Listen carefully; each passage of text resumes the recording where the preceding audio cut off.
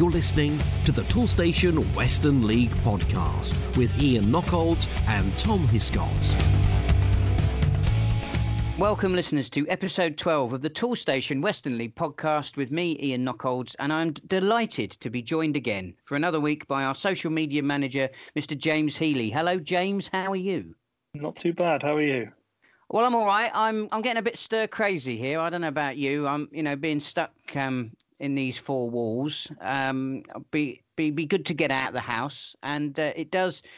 If what the Football Association and the Prime Minister are telling us is anything to go by, then we might even dare to be optimistic. We're going to have some football to watch in the next couple of weeks.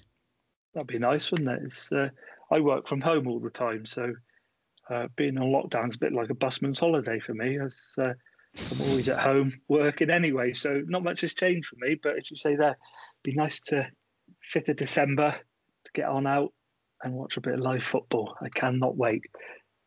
Absolutely, fingers crossed. Right then, on this week's episode of the Toolstation Western League podcast, we hear from the Chief Executive of Ref Support, Martin Cassidy. Of course, Martin came on to the podcast when all of this nonsense kicked off back in March.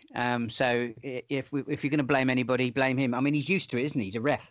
But no, we love the whistle, and it was another fantastic interview with Martin. That's well worth a listen. And we also hear from the godfather of Western League social media management. He is he is the Don to James's Yoda. It's Mike Parish, of course, from Plymouth Parkway, and that's a fantastic chat with Mike. And he was kind enough to share his thoughts on just giving some pointers on how clubs can look to improve what they're doing on social media. Really good to have a chat with Mike about that.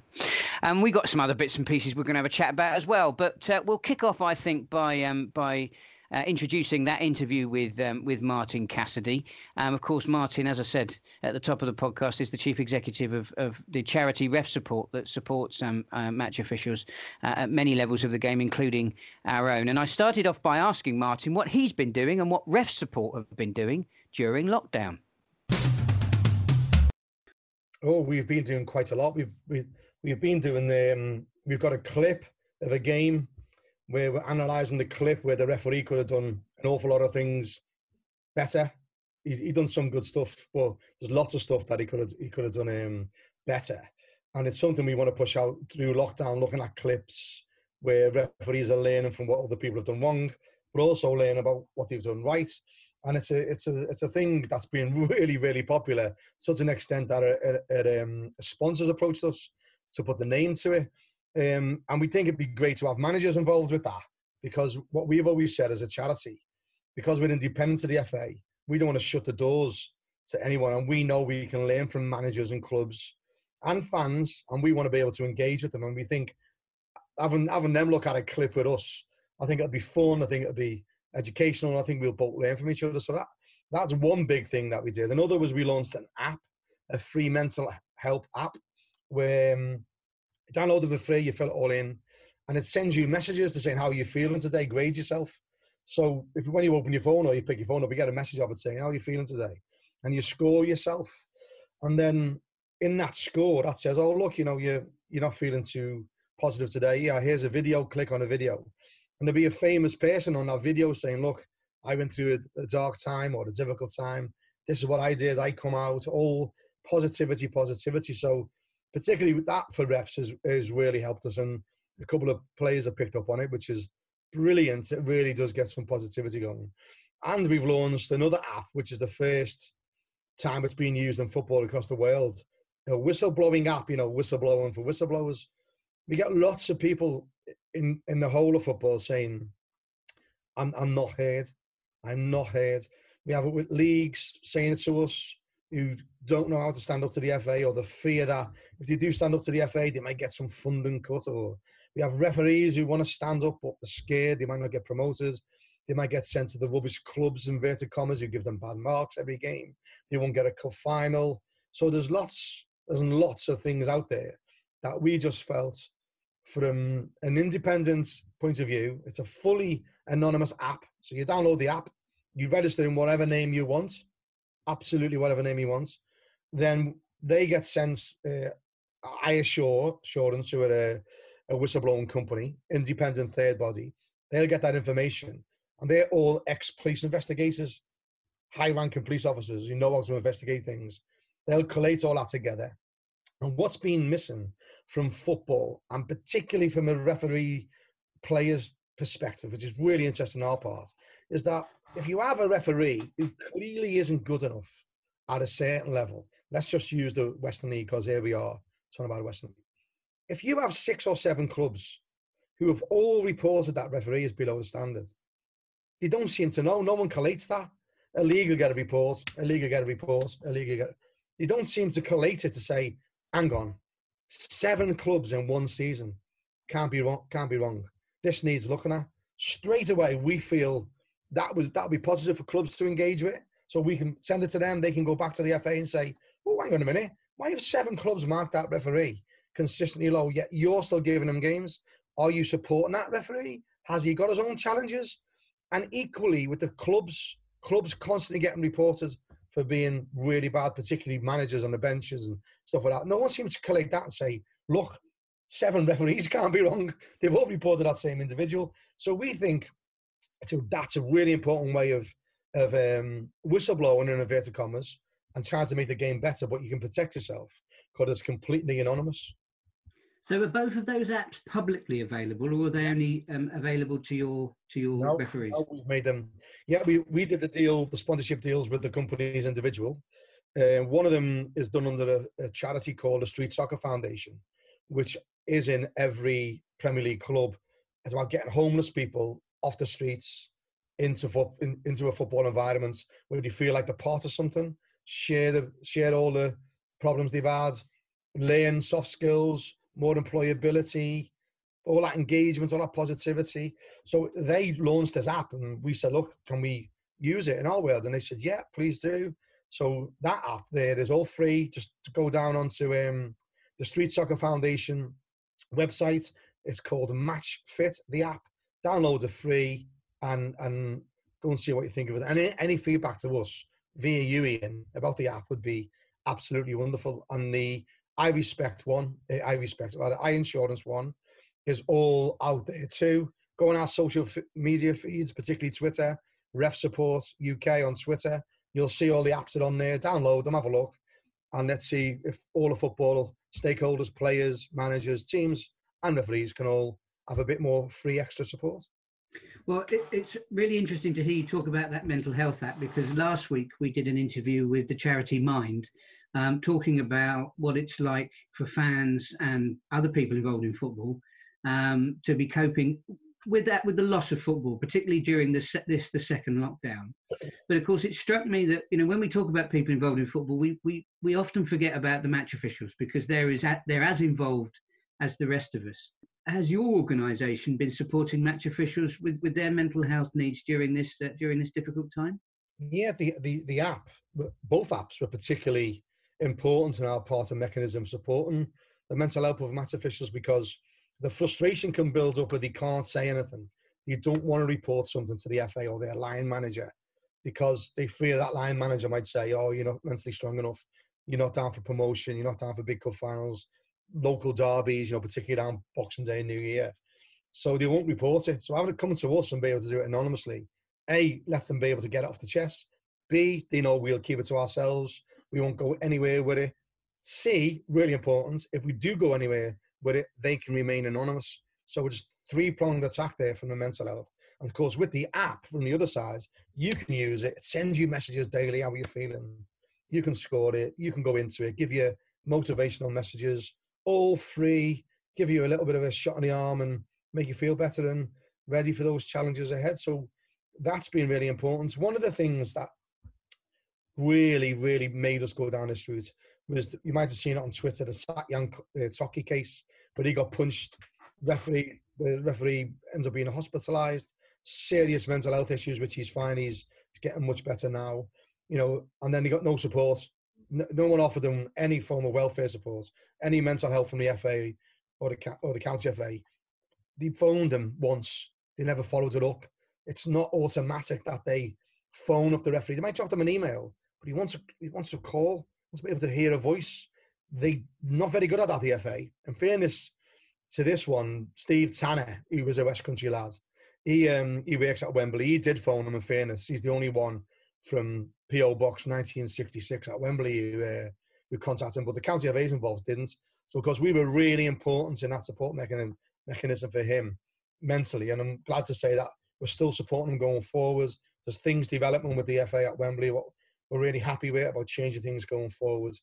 So, yeah, so that's a good example. If we had that app, the player who assaulted him in that video sent him messages the messages were saying, I'll give you money not to take this further.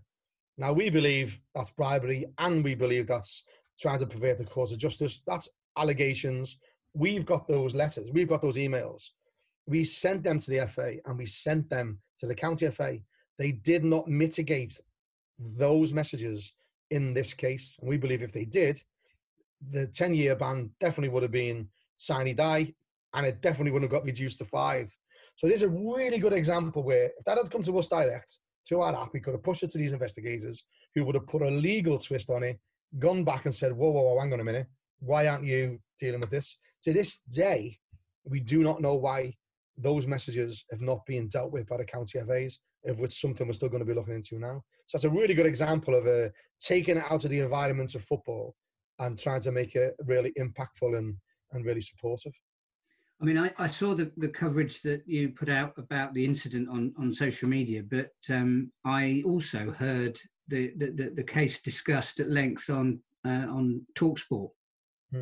So the work of your organisation for that particular match official helped to put into the public spotlight, national attention, the incident that occurred. And I think that probably, I mean, it's a huge feather in your cap, because really by doing that, by making it impossible for the footballing public not to know about that incident, not to talk about that incident, I think that was incredibly effective in bringing about change. And it was the sort of change that, that needed to be brought about, because I'm sure that sadly officials, and you'll know the statistics better than I, match officials across the country have to put up with that type of abuse on a weekly basis.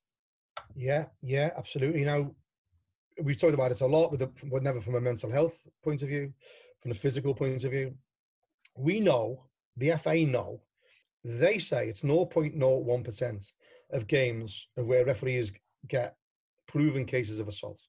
The word proven is really important in their statistics, because that's all what they've heard through their cases. When a player does something wrong, goes to a hearing, gets found proven.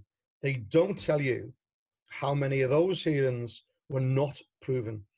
Now, that's irrelevant in the case of what happened. The referee deemed that to be assault and reported him. Also, the FA brought in another charge which dilutes assault down to contact with match official. We understand you need to frame it differently. We need to understand, a little push, go away ref on your shoulder is nowhere near as severe as 3 punches or a headbutt. We get that. But they don't seem to add all them in together of assault. And really, touching a match official is a serious offence, no matter what were you doing. It's never done, if you pat them on the back and say, fair play, ref, happy days, that's fine. We understand that will not be resulting in a charge. So from what we know, referees aren't reporting it because they don't believe it gets dealt with robustly enough. Look at this case where Satyam, 5 years, he punched him 3 times, he cut his eye, he tried to bribe him. That was the minimum sanction the FA could give. They give to that person. This tells us they're not taking it serious, so referees are the same. So the FA can never claim that their figures statistically are correct. We believe it's about 6 to 8 a week referees get assaulted. This is what we know from people talking to us who say, I've been assaulted, I'm not going to report it because last time nothing happened. Also, we know, even in the West Country, if you just think about it, when I was refereeing, I would bump into players when I was in town. I would bump into managers when I was in town. If you sent that manager off or he's hit you and you're bumping into him in town, you're going to get grief. It isn't like Martin Atkinson, referee in Chelsea, Tottenham, lives in Newcastle. Never going to bump into those players. Might bump into fans, but never going to bump into the players. All level of football and below, you're very, very highly likely to bump into the people that you've got to deal with in a football environment. That stops referees reporting assaults and similar issues. They're going to bump into them in a pub. They're going to bump into them on a school run. They're going to bump into them in a supermarket. All these, we've evidenced, we've had a referee get spat at in front of his wife and kids in a supermarket because he sent him off and he missed a cup final. Really? Is that acceptable in our game? So these mental health challenges, we know, we've had, think of the area of Wiltshire, garrisons in Wiltshire, military garrisons. Some of our finest men in the country in these garrisons. Some of these referee, some of these are trained killers. They can handle themselves, absolutely no doubt about it. We get calls off people who are in the military, not necessarily from that area, but we do for military all over the country, who say, do you know what? This lad threatened to slit my throat, threatened to beat me up. But I know I got absolutely battered him. But I chose not to because I'm committed to my cause as a referee. I know that is not the right thing to do. So I'm trusting the system to punish that person properly, and the system doesn't do that. Equally, when that person goes to bed and he's lying there in bed, praying through your head, that's when it starts getting to them. They don't feel as manly. You know, I could have done something back. I could have had him. We're not saying do that, but I could almost guarantee the way things are going, there's going to be a referee who hits back, and the FA needs to take responsibility for that. We don't blame the FA for when a player headbutts another player. Equally, for the way that they're getting addressed, protection referees, the FA have got to take blame. Absolutely, and I hate using the word blame. They've got to take blame for not protecting referees properly, because they've just proved by lowering the maximum ban to the minimum ban possible for a serious assault that they're not doing it properly. So I've put the sort of flag in the ground. Yeah, I've been on TalkSport. Yes, we've been on all the papers. I was on the BBC One News last Saturday, all talking about this. There's too many cases happening now where they should have been game changers. They should have been game changers. Video evidence, not subjective, and the FA have not done anything. They have not changed anything. There's no preventative method. So we are really strong on this. The mental health of referees is coming into play in a way we never thought possible. More people are coming forward to talk about it, which is positive. It's positive to share experiences, positive to say, I'm not all right, give me a little bit of help. That's fine. But we need to stop it happening in the first place. That's where the robustness needs to come in. And then if you're still having these sorts of challenges, then let's have the support mechanism in place, which clearly it isn't at the moment. I mean, it strikes me, Martin, that as with so much of your work, you're highlighting issues that have plagued referees and match officials for many, many years. And I think one of the things that with this in 2020, with the lockdowns that we've had, with the COVID interruptions, fans have really felt the loss of football. Yeah. But actually, the sorts of mental health issues that's thrown up because of the loss of our weekly routine to go to football on a Saturday and see our friends, actually gives us a window into the world of match officials who for decades have been abused, both from people in the dugouts, on the pitch and on the sideline. So if we're feeling low, if we're feeling bad as fans and we're missing our friends and we want to go to the game on Saturday, actually, perhaps we need to take a moment to think about how low we're feeling now. And the next time we abuse a match official, next time we shout something, realize that actually we're just passing that negativity onto another human being. No, you're spot on, mate. And we I think I told this last time I talked, the majority of people in football are brilliant. Some of the clubs, I got to talk to, like I've said, I've good relationship with Shepton Mallet, Warminster's, Cheddar, Street, Bishop Lydiard, cracker clubs, absolutely cracker clubs. But then they don't control their social media either. Sometimes they might have someone doing their social media and makes them look bad.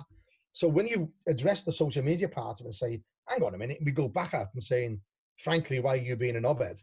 When you go to the club, they're mortified. The club's going, oh my God, we didn't realise they were putting that sort of nonsense out. So that's a really good sign. It happened to Shepton Mallet. Fair play to their chairman, John. Top guy. He got that off Twitter straight away because the guy on Twitter was saying things about referees that was clearly not acceptable. So we know the majority of people out there are positive, are good for the game, and really good people like John and those other clubs I've mentioned, and many more. But what happens is the small majority is becoming bigger and bigger and bigger, and we're just classed as fair game. They don't see us. They see us as a uniform. They don't see us as a individual. Trust me, and I remember talking, someone said, referees, they'll mess up a game, they'll give a dodgy penalty, and they'll forget about it. No, that doesn't happen. Trust me, it doesn't happen. The reason players and managers and clubs think that happens because the referees are told not to go on social media. We had an example where there's a referee, there's a video out on Twitter, I'm happy to send it to you, where the referee, the penalty, ball at the bar, a la 1966, bounced down, went over the line, never give the goal. Now there was someone behind the goal with a phone camera videoing it, and it was over the line by absolutely miles, 2 meters. He went on Twitter. He said, look, I want to apologise to the club. Clearly, I got this wrong. Now, we jumped on that, thought that was absolutely wonderful. Brilliant. That's what we want. We want us to admit we're wrong. We want us to build those bridges. We invited him onto our Final Whistle podcast, which is something we do very popular. His County FA told him not to go on. Told him not to go on and don't do that again. Now, how does that benefit the game? How does that build better relationships with football clubs? When all we want is to get things right, and all we want is to admit when we're wrong. And then when we do it, the County FA tell us not to do it. I was really, really angry about that. And that's a small example as where I think the bridges between clubs and referees really need to be stronger. And trust us, referees don't make a mess of things intentionally. And when they do make a mess of things, and they found out they've made a mess of things, dodgy pen, dodgy red card, whatever, we even I can tell you this, we stew on it. When injuries happen in our game and we haven't kicked anyone, we stew on it.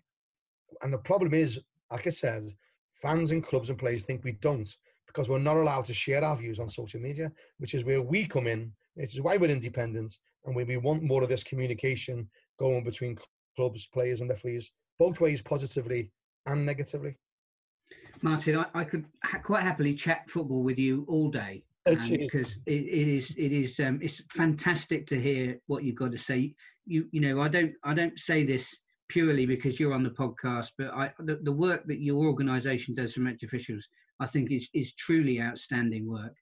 I know you've got a lot of time for the Toolstation Western League, and I hope that we can continue to support the fantastic work you do. You did mention your podcast there. I know that there'll be people listening to this who want to hear more from you, more time than I can give you, I'm afraid. So, can you tell us a little bit about the podcasts that you're involved with? The podcast is 3 of us. There's myself here from Ref Support UK. There's Anthony Caravan, who runs a thing called the Referees Forum, which is a bit like Paddy Power as well, as everyone's got having a crack on there. We have a go at referees ourselves, which we do. And another lad called Nathan Sherritt, who does the Third Team, all on Twitter. And the Third Team is all about mental resilience. So Nathan's like the good boy. He's like the teacher's really, really on message, really good guy. And me and Anthony are a bit different. I'll say what I think needs to be said about referees not being good enough and about the poor behaviour of players, fans and Twitter accounts. But we also talk real football. We've had managers on, we've had psychologists on, we've had referees from abroad on. We had a doctor on, Dr. Tom Webb, who proved through a UEFA academic paper that you're 7 times more likely to get abused and threatened in England than you are in Holland and France. Shameful information. That isn't us coming from like a inverted comma biased point of view. This is an academic paper done by someone who's never refereed. So we know there's loads to do. We know we're not all perfect. We know some referees who referee at the Western League level aren't good enough for that level. We know there's referees who do the line at Western League level aren't good enough for that level. The FA needs to do more training. They can't. That's where we want to come in. We want to try and help referees, all free, and assistant referees become the best they can. And if they're not good enough, let's not kick them off. Let's make them better like you would with a player. Let's give them support. Let's give them some guidance. And that's where we sit with it. And with the Western League, I've said this last time, I've been involved in a Western League now for nearly 28 years. Started as a lino, started as a ref. When I worked at Wembley, I was a coach. I've never assessed because I don't really believe in assessing, if I'm honest. But I think I've never assessed. So I love the Western League. They give me a good chance. And there's so many good people out there in the Western League. Sometimes small minority spoiler for the league by some of the behaviour. But by and large, I love going to Western League football, and long may it, remain to go forward and progress and be the positive league it is. And my thanks to Martin for his time. And it was a timely reminder, that interview, James, that whilst we've been doing all of this work to support the Think of a Fan campaign, and I think it's right that we promote what our fans are thinking, particularly at this difficult time.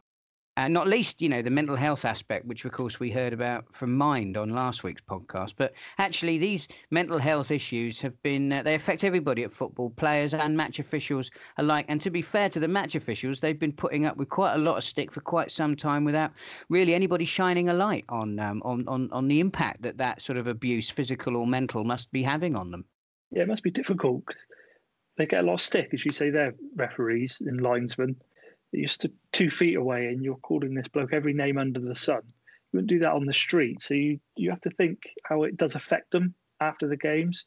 Do they have people to talk to and things like that? Yeah, so it's I don't know how they put up with it. You have to doff your cap to them, these blokes that go out, and women that go out and officiate for us so we can go and watch a game of football. But how do they all communicate to each other? Do they have like a networking group that they can speak to? It's difficult for them. I just can't imagine doing it, to be honest. And of course, it's been like that, for years, isn't it? I mean, I think people are a lot more open to talk about mental health issues now, and I think particularly with the pandemic, we really feel it. But actually, people have been giving refs a hard time, and linesmen, as you say, for years. And I don't know whether we assume that, if you're in a stadium of 70,000 people all chanting songs about the referee, maybe that's an impersonal attack that enables people to sort of, think, well, it doesn't really, it's not, the normal rules of polite society don't apply. But of course, at our games, where there might only be a few dozen supporters, it's a very, very personal, very intimate relationship often with the, with the officials. And I don't, perhaps we really do need to spend a little bit more time thinking what impact our words are having on other people, because if we realised and appreciated just how much upset we were causing, then perhaps we would think again. You'd certainly like to think so, wouldn't you? You would, yeah. I mean, when I got out to games, for example, I went down to Ashton and Backwell and I took some photos of one of the referees there. And he contacted me on social media and said, any chance you could send them over? I sent them over to him, and just at the bottom of the email I said, thought you had a really good game today. Well done, basically. And I had an email back saying, that's really nice to hear, because you don't normally get that sort of praise after a game. And you always criticise what you're doing and everything, and you get a lot of stick. So it's nice to have an email saying, actually, you've done a good job today. So it would be quite nice for people just to praise a referee if they thought they'd done a good job, because it's easy to criticise them. Yeah, absolutely. To right. actually say to them, well done, ref, you had a good game today, probably means so much more to that referee or linesman to know that they've done a good job, because they don't go out to make mistakes. Everyone makes a mistake, but the referee doesn't on purpose go out and give a dodgy penalty or a dodgy free kick that results in a goal. He didn't drive to that game saying, I'm going to give a penalty today. They don't do that. They don't do it on purpose, do they? But Absolutely. Then we treat them like they have done this on purpose and they're doing it to annoy you. They're not. They're human. They make mistakes. But at the end of the game, shake their hand. And like I say, with the email that I sent saying he had a good game, I had a nice email back, and he really appreciated the nice comment, really. So just be nice. Simple as that. Let's all be nice to each other. Probably best not to shake their hand at the moment, no, Jim? Bit of a fist pump. Good point. Yeah. Elbow fist or whatever. Pump. Yeah. Definitely, Or just say to them, don't shake their hands, just say, you've done a good job today. But don't get too close. 2 meters. Yeah. Yeah, 2 meters away. If you're thinking, Toolstation, I know they'll save me money, but do they have all the top brands? You know, DeWalt, Makita, Einhell, Stanley, Myra, Kudox, Nest and Santex. Yeah, they do. Over 15,000 trade quality products in the range from the leading brands with prices that are hard to beat. If you want a helping hand to save on your next job, try Toolstation. With over 300 branches, there's always a Toolstation near you. Anyway, the other campaign we've been running is the show must go on, and where we're promoting our club's social media feeds in general, really, and particularly, of course, the footage that you can now see from so many of our clubs on YouTube. Now, the leaders in this, in many respects, and particularly when we went into the first lockdown, were, as they are in many things to do with the Western League, Plymouth Parkway. And I'm certainly not shy of heaping praise upon Mike Parrish for his excellent documentary Round Our Way, which is, that will stand the test of time. I'm thoroughly looking forward to the second instalment of that incredible piece of work. So really, at a time when we've got this hiatus, when we're all on pause, I thought it might be nice to catch up with Mike. So many clubs in the Western League are doing more and more and more in terms of their media, not just online, not just in the papers, also, match day photographers, and of course social media. So I wanted to have a chat with Mike about his top tips for what he thinks clubs can be doing better to really make the most of social media. But I started off by asking Mike how he's been and how he's been spending lockdown. Yeah, hello Ian. Yeah, busy with work, which is good, and I've been able to kind of put Parkway on the back burner a little bit, which has been nice. But we have tried to put out as much output as we can onto the channels. So we've done some things such as alternate commentary, and we've created a podcast, and we've done a quiz. So it's been challenging to do different things apart from the highlights, the matches and the match reports and things like that. But it's been good. It's been good. Well, if that's what you're doing when you put Parkway on the back burner, I dread to think how busy you are. Yeah. Under when we've got football on. I mean, I noticed that you'd launched a podcast. Can you tell us a bit about that? Because I'm sure that obviously the regular listeners to the Western League podcast might be interested in checking that out. Yeah, I think it's along with yourselves, and there's some fantastic podcasts out there. And I've been involved with creating podcasts with initially local football radio and then the Devon Football Show. So all the players were keen to join in, and the managers and the chairman, and along with Gavin Lloyd, who does the social media with me, we decided to just stick 3 episodes out. It was initially meant to be 45-minute episodes, but by the time we've got through talking about what we wanted to talk about, they've turned into an hour and a half episodes. We've done 2, and the third one's this weekend. So the podcasts are brilliant. It's a great little way of keeping the content out and listening to players talk differently. We've done quizzes with players. We've done, there's brothers in the team. We've done get to know your brother, and it's been different. It's been fun. That's excellent stuff. And of course, the last time I spoke to you, and we were talking about your fantastic documentary Round Our Way, you told us then that there would be, there was going to be another a documentary that you're going to do of this season. How's that coming along? Yeah, Ian, it's the football takes care of itself. So match days just get a lot of content. The football tells the story, and the start Parkway have had has been obviously very, very good. But it started with a defeat to Saltash in the FA Cup, so it starts on a bit of a dodgy setting. So I'm just putting lots of little stories in place as the season goes, and take it game by game. And then the interview process and filling in the gaps will start January time, once there's things to talk about with players in the interviews. There's no point doing them early when there's nothing to talk about. So the documentary will get into full force come January, but at the moment it's just recording the games, getting them stored and locked away, and going back to them as and when I need them. Now, social media, I think it would be fair to say, Mike, has come quite a long way in recent seasons. Obviously, this is something that you've really developed for Plymouth Parkway, but I imagine that it's something that you see the value other clubs investing in. I really do. I think it's the question people say is, they're only a Step 5 club. How much social media do they need? The answer is all the social media they can get, because it is a huge part of any football club nowadays. It's what you can do on social media and the output you can give and the identity you can give your club before anyone even goes to a ground is huge. And I think a lot of people who go to games, ground hoppers, people want to go and watch a game, will go on their social media to see what it's like. And if there's really good information, be it simplistic or a bit more detailed, it only bodes well for any football club. And I've noticed huge leaps taken by not only clubs in the Toolstation Western League, but clubs around me in the Peninsula and even lower down the ranks. And it's amazing to see. It's why should it only be for the higher level clubs? If you get in charge of a social media account and you're able to do little things with it to give your club an identity, that's how it should be. And like you say, it will draw more people to grounds, I personally believe.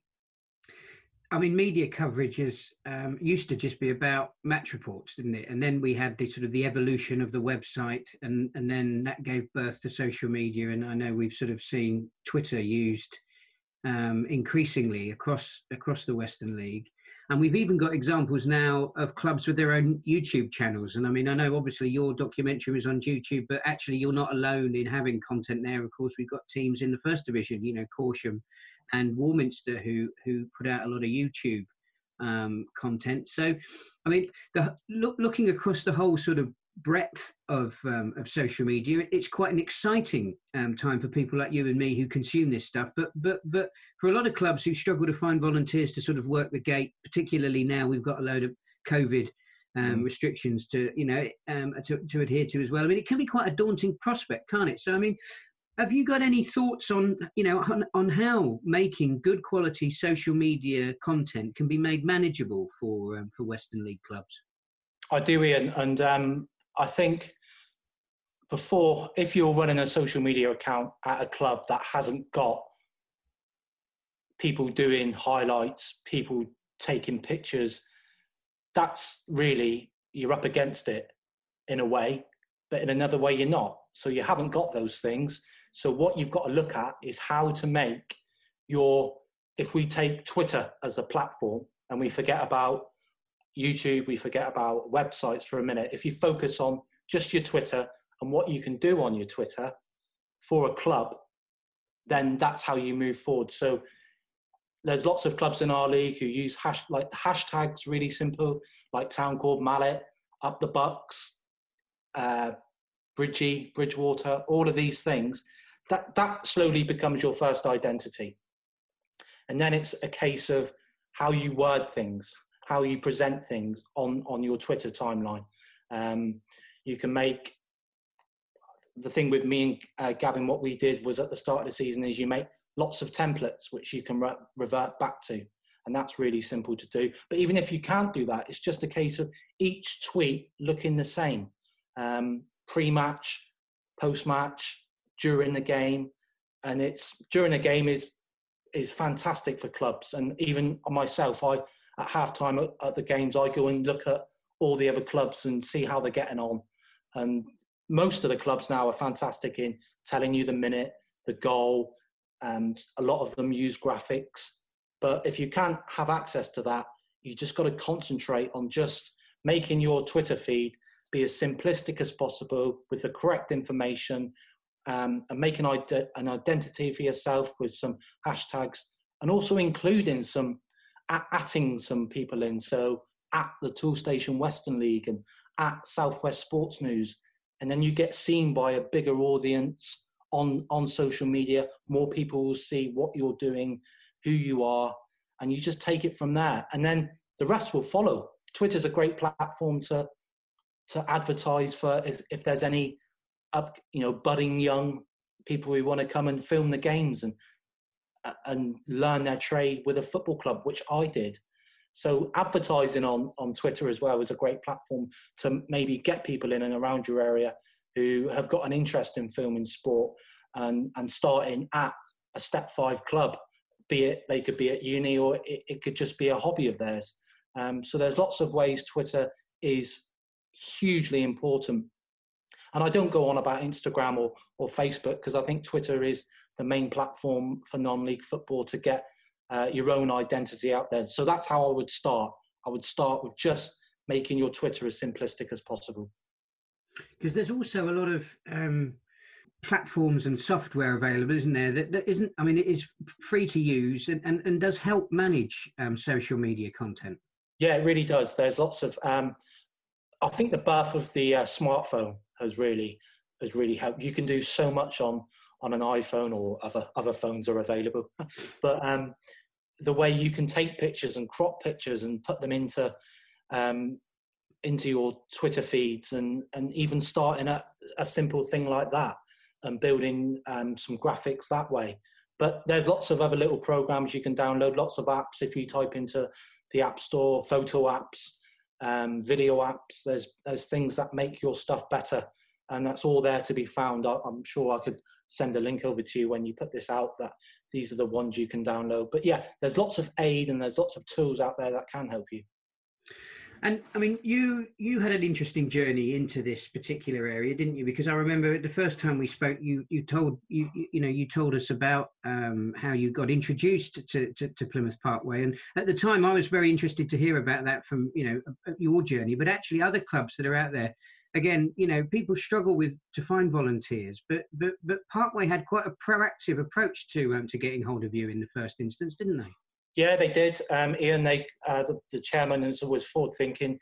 He got in touch with my university in Plymouth and put a plea out to my lecturer at the time in the journalism course I was doing, if anyone was interested in coming to film the games. And that's how I got on board. I initially jumped at the chance to do it, and I remember my first game there it was like walking into the little family that Parkway are, and every non-league football club are. They're very welcoming. They make you feel happy, and then you learn your trade from there.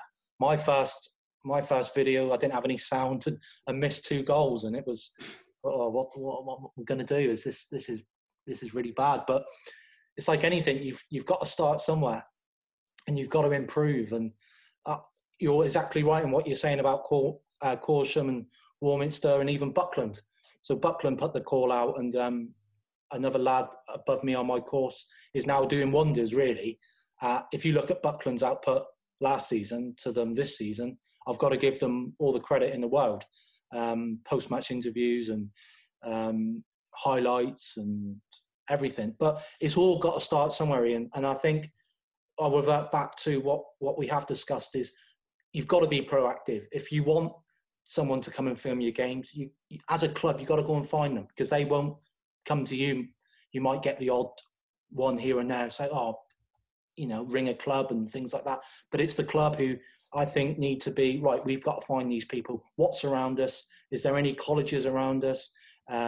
Sixth forms that do any media?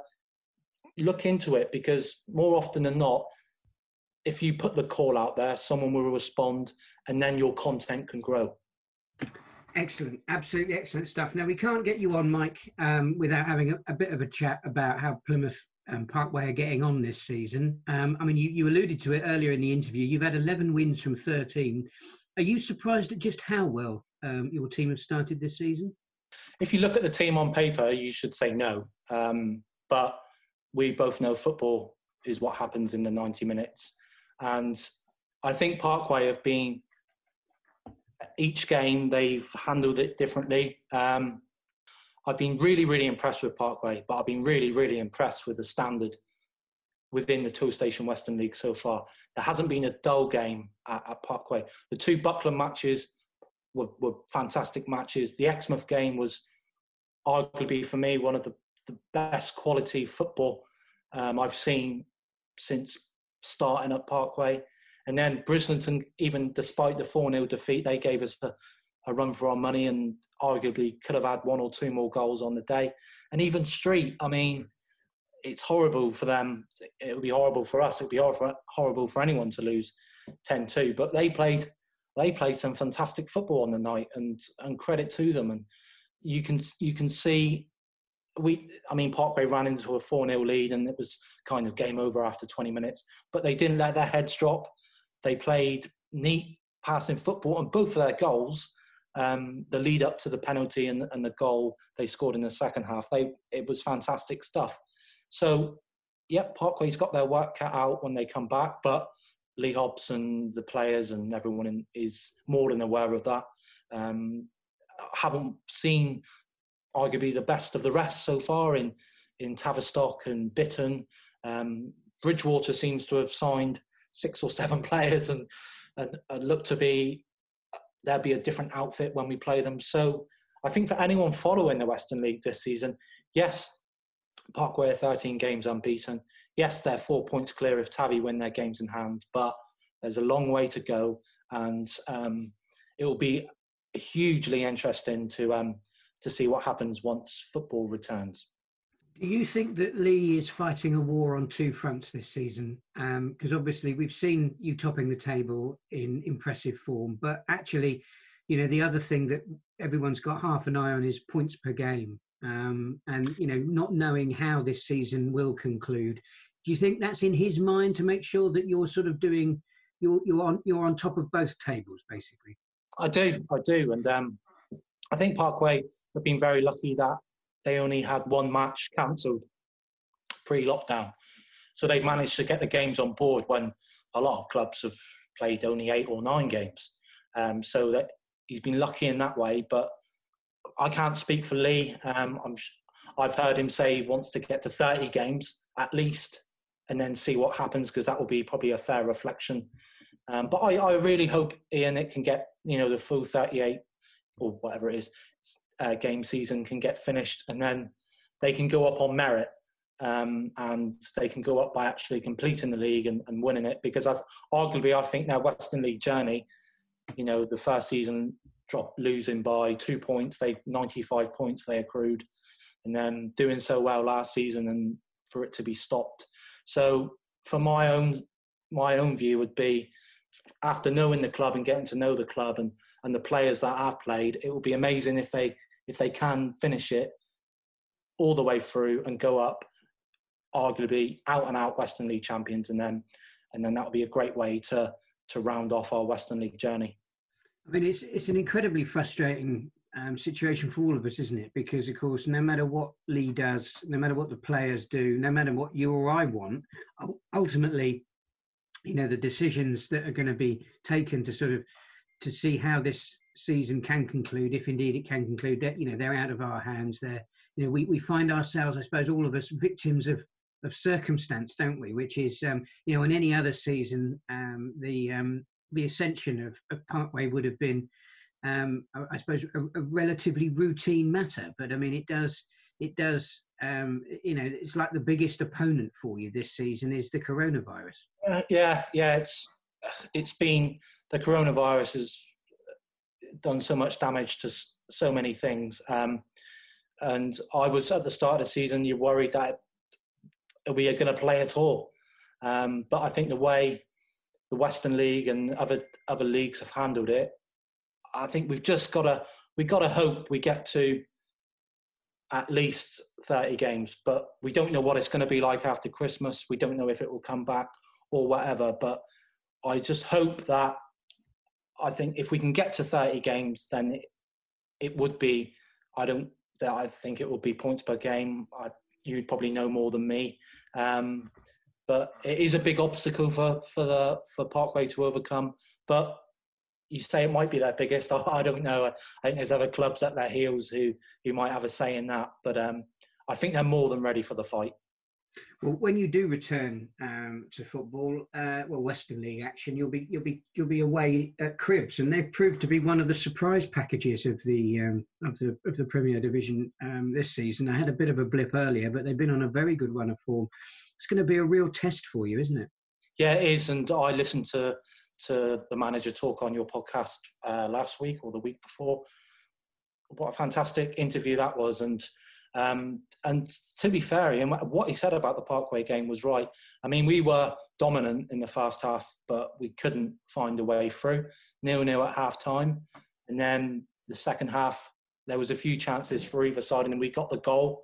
And I think no one's really talked about the save that our keeper made, Kyle Moore.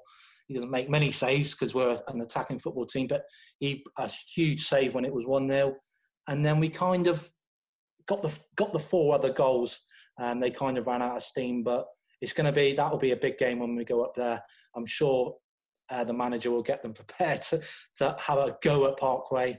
And I'm sure Parkway will hopefully be up for the challenge, but it's going to be, it will be another brilliant game, as nearly all of them have been so far.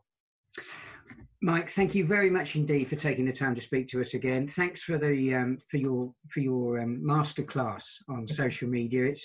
It's always a pleasure chatting to you, and it's also great to sort of get your thoughts on Parkway as well. So thanks very much, and let's hope that the next time we speak, we'll be talking about the football and not things to do to keep us occupied when we can't be watching it.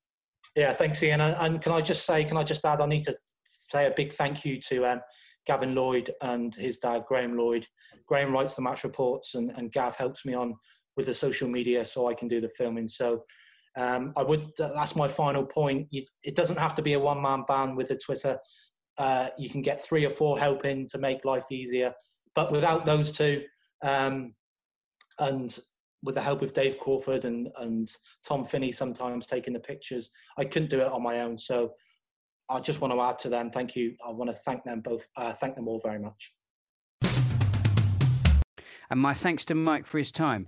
Now, Jim, this really is this is your domain. So I mean, I think that Mike's doing a stand-up job at Plymouth Parkway. But of course, you were in a previous life responsible for social media content at Yeovil and Bristol City. So from a professional point of view, what do you make of what Mike's got to say? It's up there with I think, it's up there with what a lot of football league clubs do, if not better. I mentioned it on last week's podcast, that stuff that not just Mike, but other clubs as well. The Bridgewater have upped their game recently. What they're producing now is definitely league standard. You look at some of the stuff conference clubs are doing, and it's not a touch on what some of the clubs in the Western League are doing. And it's all done by volunteers. These people at the football league clubs are getting paid for doing what they're doing. These are all done by volunteers. And yeah, the output this season, I think, is, well, even last season was decent with Mike's documentary and that, but just the graphics on match days and things like that, it's so much better this year than I've seen for years. It's it is really, really good. And I think clubs can be they don't need to be overly ambitious, do they? I think what frightens off a lot of clubs is they think to themselves, well, have we got anybody who can do that? I mean, Mike, the likes of Mike don't grow on trees, do they? Although, interestingly enough, from his interview, of course, they might not grow on trees, but they do grow in educational establishments, and maybe there's more that our clubs can be doing to approach local colleges and universities to say, look, if you've got a student who's needs to get a bit of experience, then we would welcome them joining our club and doing what they can, learning their trade with us, because I suppose we've got a younger generation, we've got a next generation of young people who are looking to get a career in perhaps sports journalism, sports broadcasting, who would love the opportunity to cut their teeth, at a Western League club. Yeah, too right. I mean, volunteering is a massive thing for Western League clubs, and as you say there, Mike joined from his uni, went down to Plymouth Parkway, and now look what he's producing. It's great. So, I mean, most local clubs have a local college, uni, approach them. I mean, the media students are itching to get out and get experience for their CVs, and they're willing to do it for free as well. And some of the stuff that they produce will just help enhance what clubs do, basically. Yeah, it was. I can't say it enough. Just approach the colleges, and people will come and help you out. I mean, you've obviously heard what Mike had to say. Have you got any sort of top tips from your perspective? That those people out there, we know obviously we get fantastic engagement with people like Roland Millward, who are already doing a lot. But for people who are interested in getting a bit more involved with their club, perhaps they're interested in doing a bit more on social media. What are your thoughts on that? Yeah, just said that go along to the clubs. But what Mike was saying, like the tips there, he said build your identity for each club. The hashtags is a big thing as well, getting the club's names out there. I do like Shepton Mallet's one. Mike again mentioned it in there. The town called Mallet. I love that. I think that's brilliant. But people then recognise it. Use that every week. Get into a routine. Use the same hashtags each week. People then get into a habit we're creatures of habit. So use the same stuff, use the same templates. Again, touching what Mike said in his interview there, template stuff up at the beginning of the season, use it for the whole season because it's on your brand of the club, the colours. Just use that and people get used to it as well. So they know, they see this picture, oh, that's a Plymouth Parkway tweet, that's a Bridgewater tweet. You got your colours, choose it at the start of the season. And smartphones, again, what you can do on a smartphone now, you don't need to take your computer to a game now. When I first started, you used to have to take a brick of a computer with you, try and find a Wi-Fi, but now it's just all on your phone. Most phones come with the data all on there anyway. You can upload pictures straight from there. Yeah, it's just basically build your identity of the club is a massive thing. One of the issues I know that concerns some club officials is, when social media goes wrong. And of course, we did hear from Martin in his interview about an example of that. Indeed, Ref Support have been very quick to come to the defence of match officials when club accounts have been criticising them. So, Jim, I mean, in your professional career, have you got any examples for us of where social media's gone wrong for you? Have you committed any faux pas? Oh, there's a few. Typos, especially on predictive text. So when you're taking a shot from outside of the box, that one's happened a couple of times. Other clubs have had that as well. There's some quite funny ones on that. So you put it up and then you read it after it's gone out. It's like, oh no, delete, get rid of that. But by the time you've done it, someone's screenshot it anyway. So yeah, I've done that a couple of times. But one of my favourites is obviously working down at Yeovil, bottom of the league.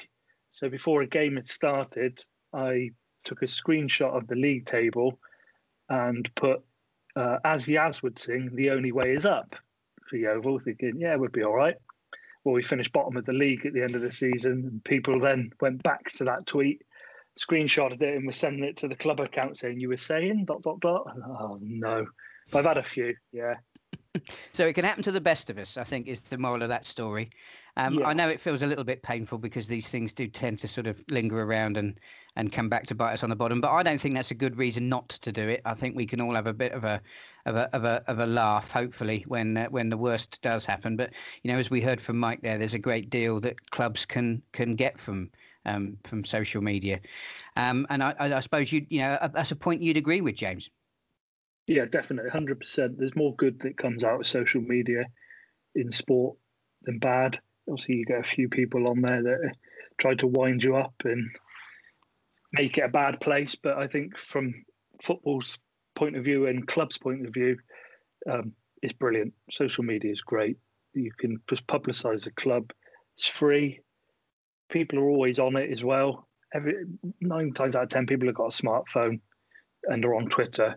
So the more you can use it, the better it'll be for yourselves and for the clubs you're involved in, if used correctly. James, what a fantastic way to wrap up this week's episode. Thank you very much for your time. And, you'll be catching up with us on next week's Tool Station Western League podcast.